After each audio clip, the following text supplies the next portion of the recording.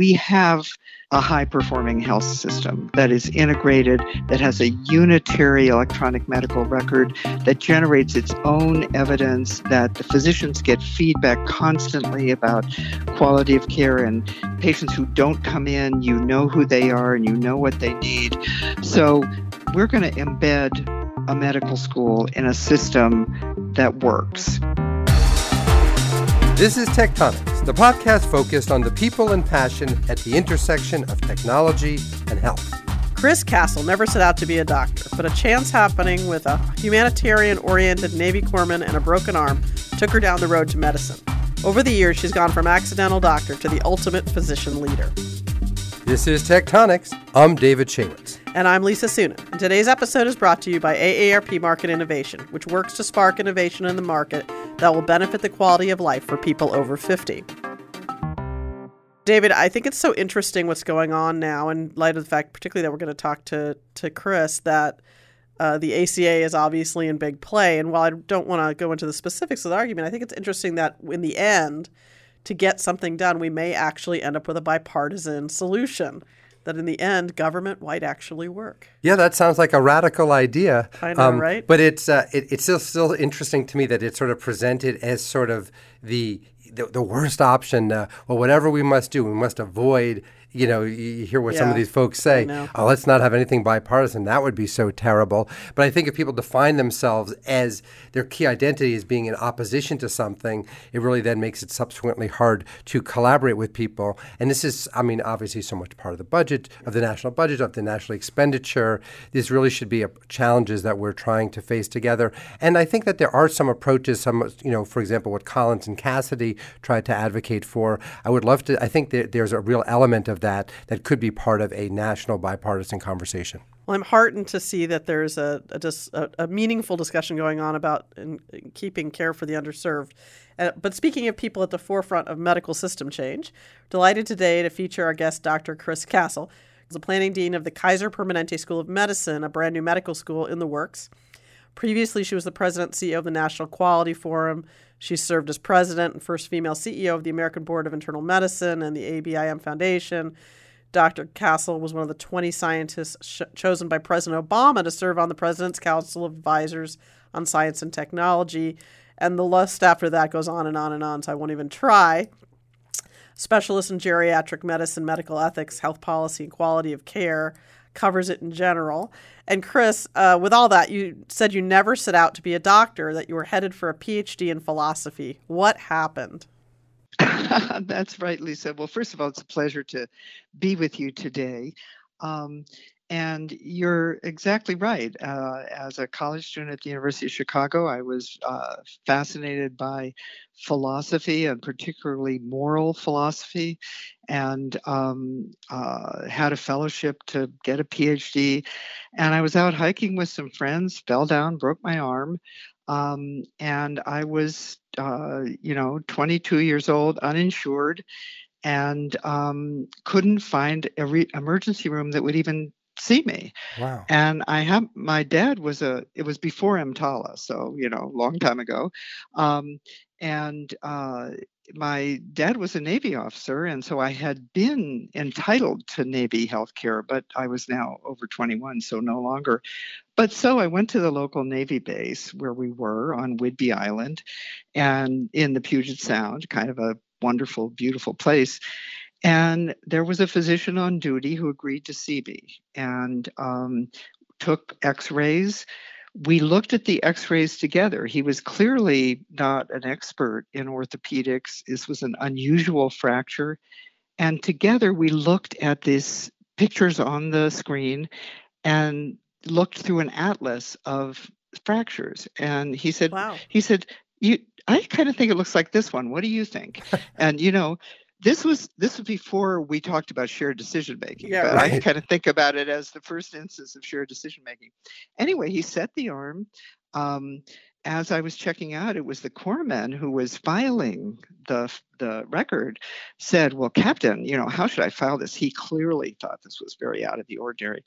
And the doc just said, file it under H for humanitarian. Huh. And I fell in love at that moment with this man, but also with the whole idea. And I thought, wow, I wonder if I could do this. This is really moral philosophy in action, which is sort of how I thought about it. And I had 6 weeks while I was in this cast, and my friends were good enough to put me up in their house. And I went to the local library and got out some chemistry books, wrote a few letters to medical schools, very naive about the whole thing, which was probably a good thing. And one thing led to another. I applied to medical school, and it was the best thing that ever happened to me. You said medicine, I think this is what you meant, is moral philosophy in action. What do you mean by that? What is the connection you saw? Well, I saw that you have skills to be able to help people. I mean, it's really that simple. That you have skills and knowledge that you can apply in, and as I came to really see, in many different communities, any place you go, in any setting, in so many different ways that physicians can contribute to making people's lives better. And so, one is the direct care when someone is injured. And, that was what I saw there. But, now, my work has led me into studying medical ethics, into geriatric medicine, and into health policy. And, in the policy world, is all about morality as I see it. It's all about how do you really do the right thing for the most people, and, that really respects the fundamental value of human life and respects the individual's right to make decisions for themselves. Well, let me ask you about that, because one of the challenges that's always puzzled me, and I should sort of mention at the beginning of this, trained as an internist. I think she signed my diploma at some point, or some board certification. So thank you for that. But I think one of the real challenges is, the idea of doing no harm and your sort of moral responsibility. How do you balance the idea of the moral responsibility to the individual in front of you? The idea of, and I've written about this, I've struggled with this, of the idea that I want the physician in front of me to do the very best they can and to give me the very best advice they can to take care of, give me the very best advice, almost independent of cost, independent of impact on anyone. I want what's their best advice for me. I trust that they are going to do that. On the other hand, how do you balance that with sort of the populationist viewpoint, the idea of your goal is to sort of maximize the health or the care of a population? How do you, and I know that that's sort of a part of some of the parsimony initiatives, how do you balance those two sort of competing ethoses? Well, exactly, Dave. That's one of the fundamental issues in the field of biomedical ethics that philosophers and theologians and lawyers and physicians have worked on over many years. I think it actually takes many forms, and I think that's what policymakers need to focus on. But the reality is, in the United States of America, where you're dealing with a healthcare system that is $3 trillion, most experts agree about a third of it is waste. So you have a long ways to go before you're really cutting into something that really matters to the well-being of human being as you look at eliminating waste. And maybe we can talk about that in a minute. But the most important thing is the physicians understand that this is a moral question, and they understand that it can be solved. So if you have in front of you a panel of patients who you are responsible for, and you have all of the relevant data about those patients and what they need and what their health status is and the social determinants that can help improve their health, and at the same time, you're managing a healthcare budget, basically, where you're looking at what is the evidence of what works and what doesn't work, it actually can come out. That is the Kaiser Permanente system. That's why I was so excited to be able to come and help start a medical school in a system that has the capability to actually make those kinds of decisions and the scale, so that if you, as the individual patient, have an unusual illness and you say, there's this very expensive medication or surgery or treatment that I need, there is a way for you to get that in a system in which all of the waste of the system, which the rest of our healthcare is so full of, is able to be reduced so that the cost there is available for those relatively unusual situations. So I know you've spent a lot of time thinking about this very issue, and you told me that one of your most proud accomplishments is leadership in the Choosing Wisely campaign. And yes, maybe you can connect this to that for us. Maybe tell us a little bit about Choosing Wisely for the audience and why this is so impactful.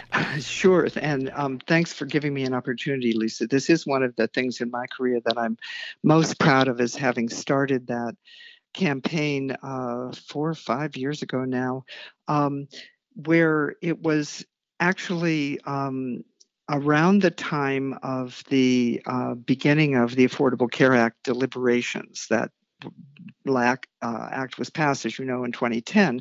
So actually it was probably just after that. If you recall, every time we talked about trying to manage cost, there was a big outcry about rationing and death panels. Death panels, rationing, everything, is terrible. And I was dismayed that organized medicine did not stand up and say, this is not about death panels. This is about evidence-based approaches to making sure everybody gets what they need. But it was so politicized, and much like the current environment, nobody wants to be the target of any attack from politicians. So, our major medical organizations did not really fight back at that. And I was president of the ABIM at the time, and I thought, maybe American Board of Internal Medicine. American Board of Internal Medicine, thank you. Maybe if we could get doctors and patients together to be a voice of reason about overuse in healthcare, then maybe it'll be less radioactive, and we can get the rationing discussion out of the way, because the insurance companies will not be part of that discussion. This is really about doctors and patients having a conversation about what's the right thing for that patient. So the challenge here was getting the specialty societies to step up and be the first ones to identify 5 things in your specialty that are overused. And, God bless them. We've got radiology, cardiology, American College of Surgeons, ACP, family medicine. It was wonderful. So 9 of the major specialties, including some of the high-tech specialties, appeared with us at a press conference. And it just went viral. We were trending. We were, everybody was amazed that doctors were standing up and saying, you know what? We are responsible for some parts of excess use of healthcare. And right next to us were Consumer Reports, AARP, all of the consumer groups who were willing to say, we need our consumers and our members to understand this and be able to go to their doctor and say, do I really need this test? Is there an option where I could wait and see what happens? And so if the patient is at the table with you with the same evidence, having that conversation, then that's the conversation we need to have. And of course, as you know, that term has now become ubiquitous. It's everywhere. So let's explore this a little bit more.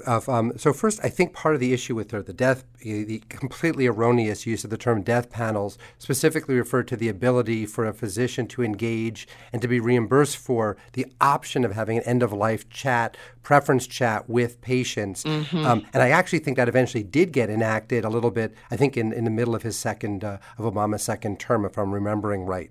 But I think the idea of the Choosing Wisely, what I wonder about is 2 things. One, the difference between stated and revealed preferences, where specialties are like, oh yeah, no, we definitely want to do the right thing, and we want to share data, and we want to, all this stuff that people say, versus how people act, and how that sort of relates to both the I really do think almost all physicians really envision themselves as wanting to do the right thing, but it's hard when people get paid more for, in a sense, for doing more. Yeah. But then the idea of a patient as the vehicle for this, sort of the force function. I wonder about that when you think about patients asking for antibiotics when their kids are sick, or the sort of therapeutic effect of a normal study that was probably unnecessary. I wonder how much of the or the role of when doctors have such a small amount of time with patients. My understanding is a lot of the, and I'm aware that a lot of times, the doctors, in a tiny amount of time, if given a choice of, okay, do I negotiate with the patient about why you really don't need the stupid antibiotic, or do I just write the prescription and get on to the next patient? How do you it's more complicated than just, yes. Everyone's sort of saying kumbaya and we'll do the right thing. Well, and what you're describing is the culture change doesn't happen by flipping a switch, right? Mm-hmm. And there are many different competing incentives, and certainly the fee-for-service healthcare model, it makes it very hard for physicians to take the time to have this conversation. Plus, in many cases, they actually do benefit financially from the overuse of healthcare. But that was what was so wonderful about Choosing Wisely, is we ultimately got 40 specialty organizations, and many of them said, we know that this may reduce our income, but we also know it's the right thing to do, and we have to somehow figure out a way to get to more value-based purchasing. I mean, everybody sort of sees that on the horizon, but still, it isn't that we've transformed those practices overnight. Now, in terms of the patient's role, we have kind of created this culture where patients expect to get that, and they think, I'm not getting good care if I don't get antibiotics for my cold or for my kids' earache, even if it isn't indicated, or an MRI every time I fall down and hurt my ankle, or whatever it is. But what's happening now, for better or worse, is that patients themselves are paying more and more of the ticket through high premiums, through high deductibles, through copays. So we found in lots of the radio and TV shows that I did after Choosing Wisely, the consumers, the families said, I got this test and then I got a bill for $3,000 and I didn't even need the test. And they're angry about that. So, I think we actually do have an additional driver now, which is the increased cost that is a burden to the patient themselves making that decision. Has there been any research or study done to verify that an impact has been made through Choosing Wisely? Is there any outcomes yet? That's a really good question, Lisa. I know that several academic centers that do excellent health services research are beginning to study this. There are a few early studies out which show modest impact, but as you can imagine, it's sort of difficult to figure out a huge impact when there are so many other things going on, like changes in payment policy for patients, like value purchasing, et cetera. Isn't also the idea of giving sort of, higher deductibles and, making health patients, consumers, more sort of complicated, because when they've done studies, on the one hand, if you own more of the responsibility, you're right. Yeah, you might not want the super expensive test, but my understanding, and I would defer to your experience of the data, are that sometimes people won't even get the test that they need. They're genuinely useful, evidence-based. Yes. So it's not that people become these super smart, wise consumers just because. No, I'm totally with you on that one. That I'm not in favor of the skin in the game model of how to do smart purchasing for healthcare. I really think that that having incentives towards value purchasing is the way to go, and that way you get everybody having the same incentives. But when patients pay more out of pocket, they may decide not to have the unnecessary tests, but you're absolutely right. They may also decide not to have the necessary tests, which is why the essential benefits protection of the ACA is so important and is one of the things that, as you know, is on the table right now. So you were a key scientific leader in the Obama administration, and what's going on now must be really interesting to watch for you, so to speak. Right. I heard that the Office of Science and Technology has all been closed down.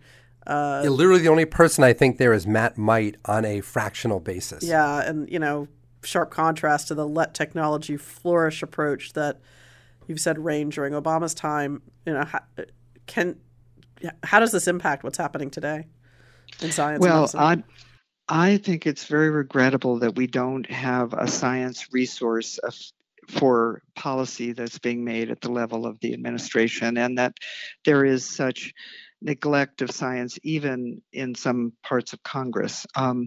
Because if you think about it, every aspect of every decision, whether we deal with natural disasters, whether we deal with national policy about weapons or climate change or energy policy or health. It isn't just healthcare. I mean, healthcare is a big part of it, but science affects manufacturing policy. It affects all aspects of innovation on our economy.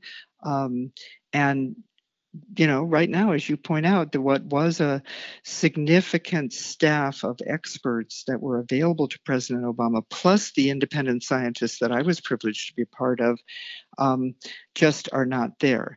I think it's important also for your listeners to know that it isn't just Obama was a serious science geek, and he loved science, and he read voraciously and really, really smart, and really believed it was part of the future of our national economy, which I agree with. But it isn't just Obama. I mean, the Office of Science and Technology Policy and the role of the president's advisors go back to World War II.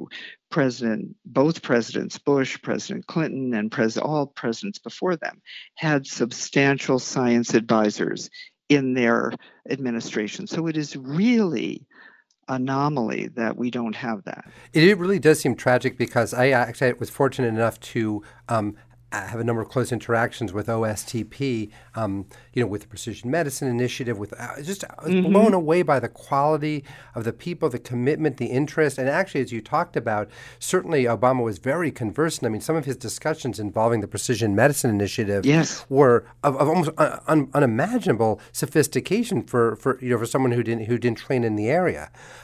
So it's striking, but.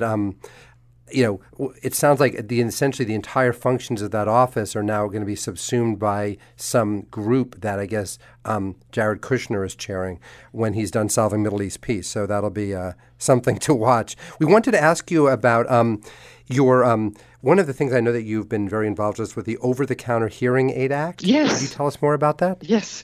Well, and this was something that President Obama specifically asked for. He as I said, is very smart. He's looking at the future. He's seeing the aging of the population.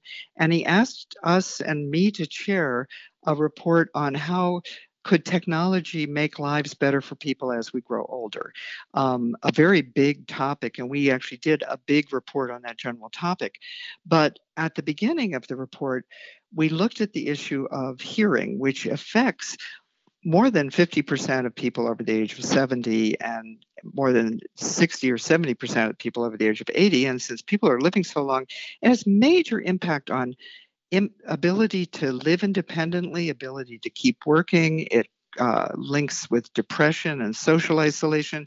And there's even some data now that hearing impairment can put you at higher risk for dementia and falls and injuries like that. So serious medical issue, and yet it hasn't really gotten the attention it deserves from the medical community. So it's been since 1974 that the FDA has been regulating hearing aids under a regulation that hasn't changed since that time, and has been very dominated by a kind of an old technology approach. Just a few large companies that connect with individual audiologists and hearing aid providers, so that when you go to your hearing aid provider, you only get a choice of one company. You don't get, like with your eyeglasses, you get a prescription and then you can go shop around, and you can go to the internet or you can go to your local eyeglass place and find what you want. With hearing aids, that has not been possible. And for people who have early mild hearing loss, you couldn't just go into CVS or Walgreens or someplace and try out a hearing aid the way you can with reading glasses. So we talked with a number of experts in acoustic electronics and in audiology science, and came to the conclusion that we were really at a place where we needed to open this market up to innovation in modern electronics and to more consumer-driven approaches, and particularly for people to be able to try out their own model before they make the big step of going to the, audiologist and perhaps getting something that's more specifically engineered just to them. So it looks now like the FDA, they put this out for public comment, and it's been relatively favorable. The predictable industry response has been negative, but death panels. Death panels. No, protect their interest. This is a very big deal, and I'm very proud of it. Oh my gosh! And everyone suffered from it. I don't know anybody who's older. Yeah. What? Hey, what's it? Well, that when we met with the president, I first raised it for the family. He said, "Hey, what'd you say?" Yeah, really, so I believe it. It's a good sense of humor, but it has been a kind of a stigma and a financial barrier for people taking that first step, the way you don't have that first step when you first need reading glasses, And one of the things I think people don't appreciate about this problem is that the vast majority of hearing aids are not covered by insurance. I think Kaiser and the VA are the only places in America where hearing is generally covered. Right. Not covered. And even and there needs to be such innovation. I don't know anybody, like anyone on the planet who wears them, who likes them. Yeah. Like I know a bunch of people who have them prescribed, super expensive ones, they still don't wear them because it just sucks. And then other, or they just won't wear them, or they wear them and they're still inadequate, or there's ambient noise. And as you know, with music and other kinds of things and podcasts and other, acoustic technology is really accelerating, and there's all kinds of innovation. And we encountered through our work with this report, all kinds of people who are just really eager to work on this problem. And so I think what we are able to do now is open up that marketplace. And fortunately, I think that, one of the things about the current administration is that they're not eager to put unnecessary regulations in place. So let's hope that this one is also in that category. Well, that was what surprised me, where I heard that some of the people resisting it were people who almost traditionally had been in favor of this exact approach. So you're like, some on the right were somehow objecting to this, and it seemed inconsistent with even what they had been championing. So I agree. Hopefully this will go through. I know we only have a little bit of time, but we really want to talk about also the this new medical school. A couple of years ago, I was in Austin, and I wrote about Dell Medical School. I didn't even know about it, and I was fascinated by what they were trying to do, which was essentially trying to train what I called populationists, or maybe what they called populationists. Yes. And it seemed so exciting and such a novel idea, and it was so captivating to the people of the community in Texas that they actually agreed to have their local property taxes raised. Travis County, that's right. To pay for it, and that doesn't go really. That's a pretty big. In California, you say, well, of course, how else would you pay for it? But in Texas, it's really a big achievement. I'm wondering, tell us about what your goals are at Kaiser, and is it in the same sort of population? It's very much in a similar model. We've actually been in discussions and visited Clay Johnson and Elizabeth Heisberg and the team there, and they're doing really exciting and interesting things. What we're doing is, in some ways, and they are the first to acknowledge this, we have a big advantage, which is we have a high-performing health system that is integrated, that has a unitary electronic medical record, that generates its own evidence, that the physicians get feedback constantly about quality of care, and patients who don't come in, you know who they are and you know what they need. So we're going to embed a medical school in a system that works. and the students will learn population medicine alongside physicians, nurses, and healthcare teams that already work this way.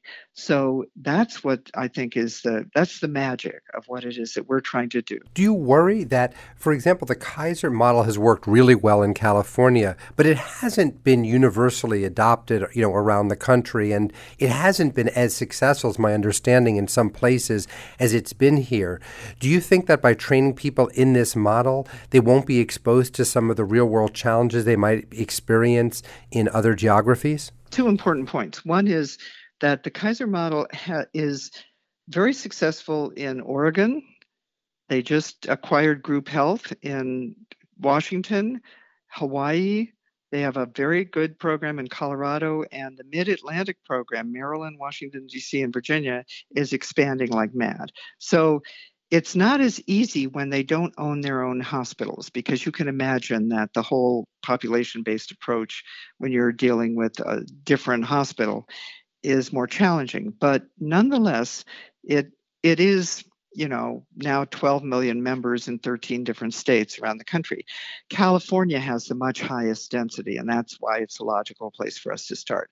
But the board of Kaiser that decided to fund this medical school is very clear. This is not a feeder school for the Permanente Medical Group.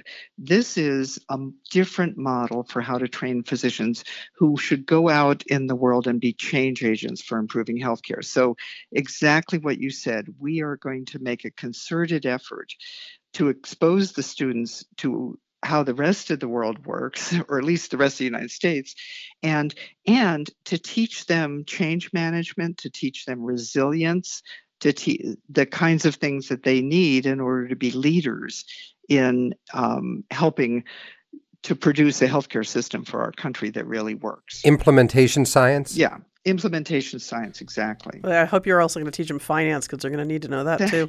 That's right. So what role does technology play in the curriculum? I mean, is that an advanced curriculum for them? Are you thinking about things like, virtual reality and totally, and AI and analytics and all the rest? So first of all, we're preparing students. Our first students enroll in 2019. They graduate in 2023, and then they do a residency. So we have to prepare them for practicing medicine 2030 and beyond. Just think about that for a minute. When robots will have taken over for doctors, you won't need them anymore.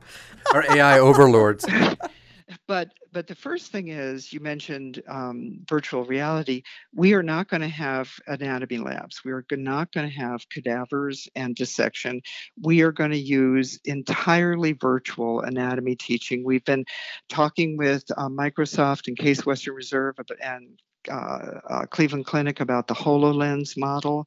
It's extremely cool and a really, I think, better way to learn anatomy in many ways.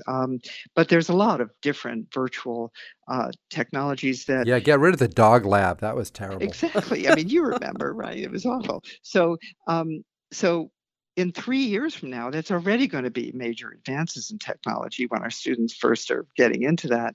And so that's a big commitment. The second thing, Lisa, you mentioned is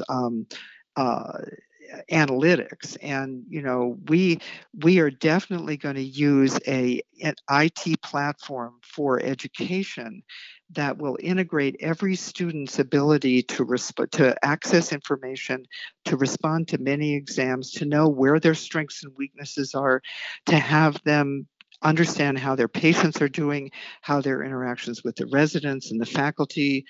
And, there are information platforms that do that. Now, I call it precision education instead of precision medicine, that every student will be able to focus on what they need to focus on, not just the generic exam. So do you think the other medical schools out there, the traditional academic medical schools, are watching and learning from this exercise, or are they poo-pooing this exercise?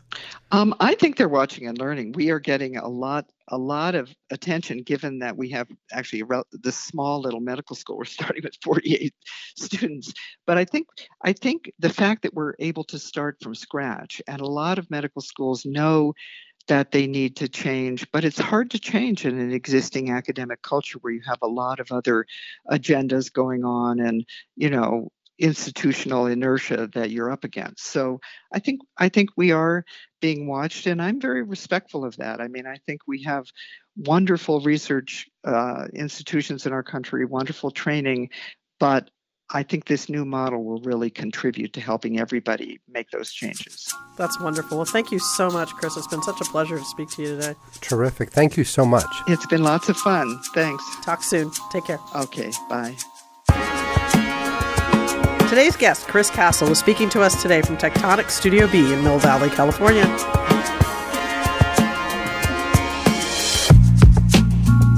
Wow, so interesting, and I'm really. It'll be very interesting to see what happens with this this model, these populationists, and with the idea of sort of Kaiser as a model, particularly what it means for trying to balance. The one thing that I really did take away from my medical school experience was really the most important thing was the patient in front of you, and if they can sort of imbue somehow this. I don't know how you do it really, this sort of sensibility about the population, but without losing that core element. And the other thing I would say is, some doctors at Kaiser really like it, but there are a huge number who really view it as kind of robotic. Who the doctors who are there, they're like, my gosh, we're being, we're part of a machine. We have to see patients every certain amount of time. And it's kind of not really the expressivity and the imagination that they really expected when they went to medicine. So I think there's a range of experiences. I think, health policy people tend to have an orgasm when they talk about Kaiser. It's like, oh my gosh, if the whole world could be like this. But I'm not sure from if the experience of each individual patient or each individual doctor is necessarily that extraordinary there. I don't know. I mean, I think the outcomes they've had in some key areas have been pretty extraordinary, and on the one hand, and on the other hand, nothing's perfect, right? But it's it's the gap always between what you design and what you get. But when people are involved, I think it's interesting, and I also think it'll be interesting to see, what brand sensitivity there is. I mean, people love to wear the Harvard Med, sweatshirt and have the brand of Stanford, and will this be considered an equally good brand? It'll be interesting to see how this develops over time. Super interesting. Yeah. So you can follow David Shawitz's writing at Forbes. You can follow Lisa Sunin at venturevalkyrie.com as well as on the Timmerman Report. We're grateful to AARP for sponsoring this episode of Tectonics. AARP's market innovation team works to spark innovation in the market that will benefit the quality of life for people over 50. Hasta la vista, baby.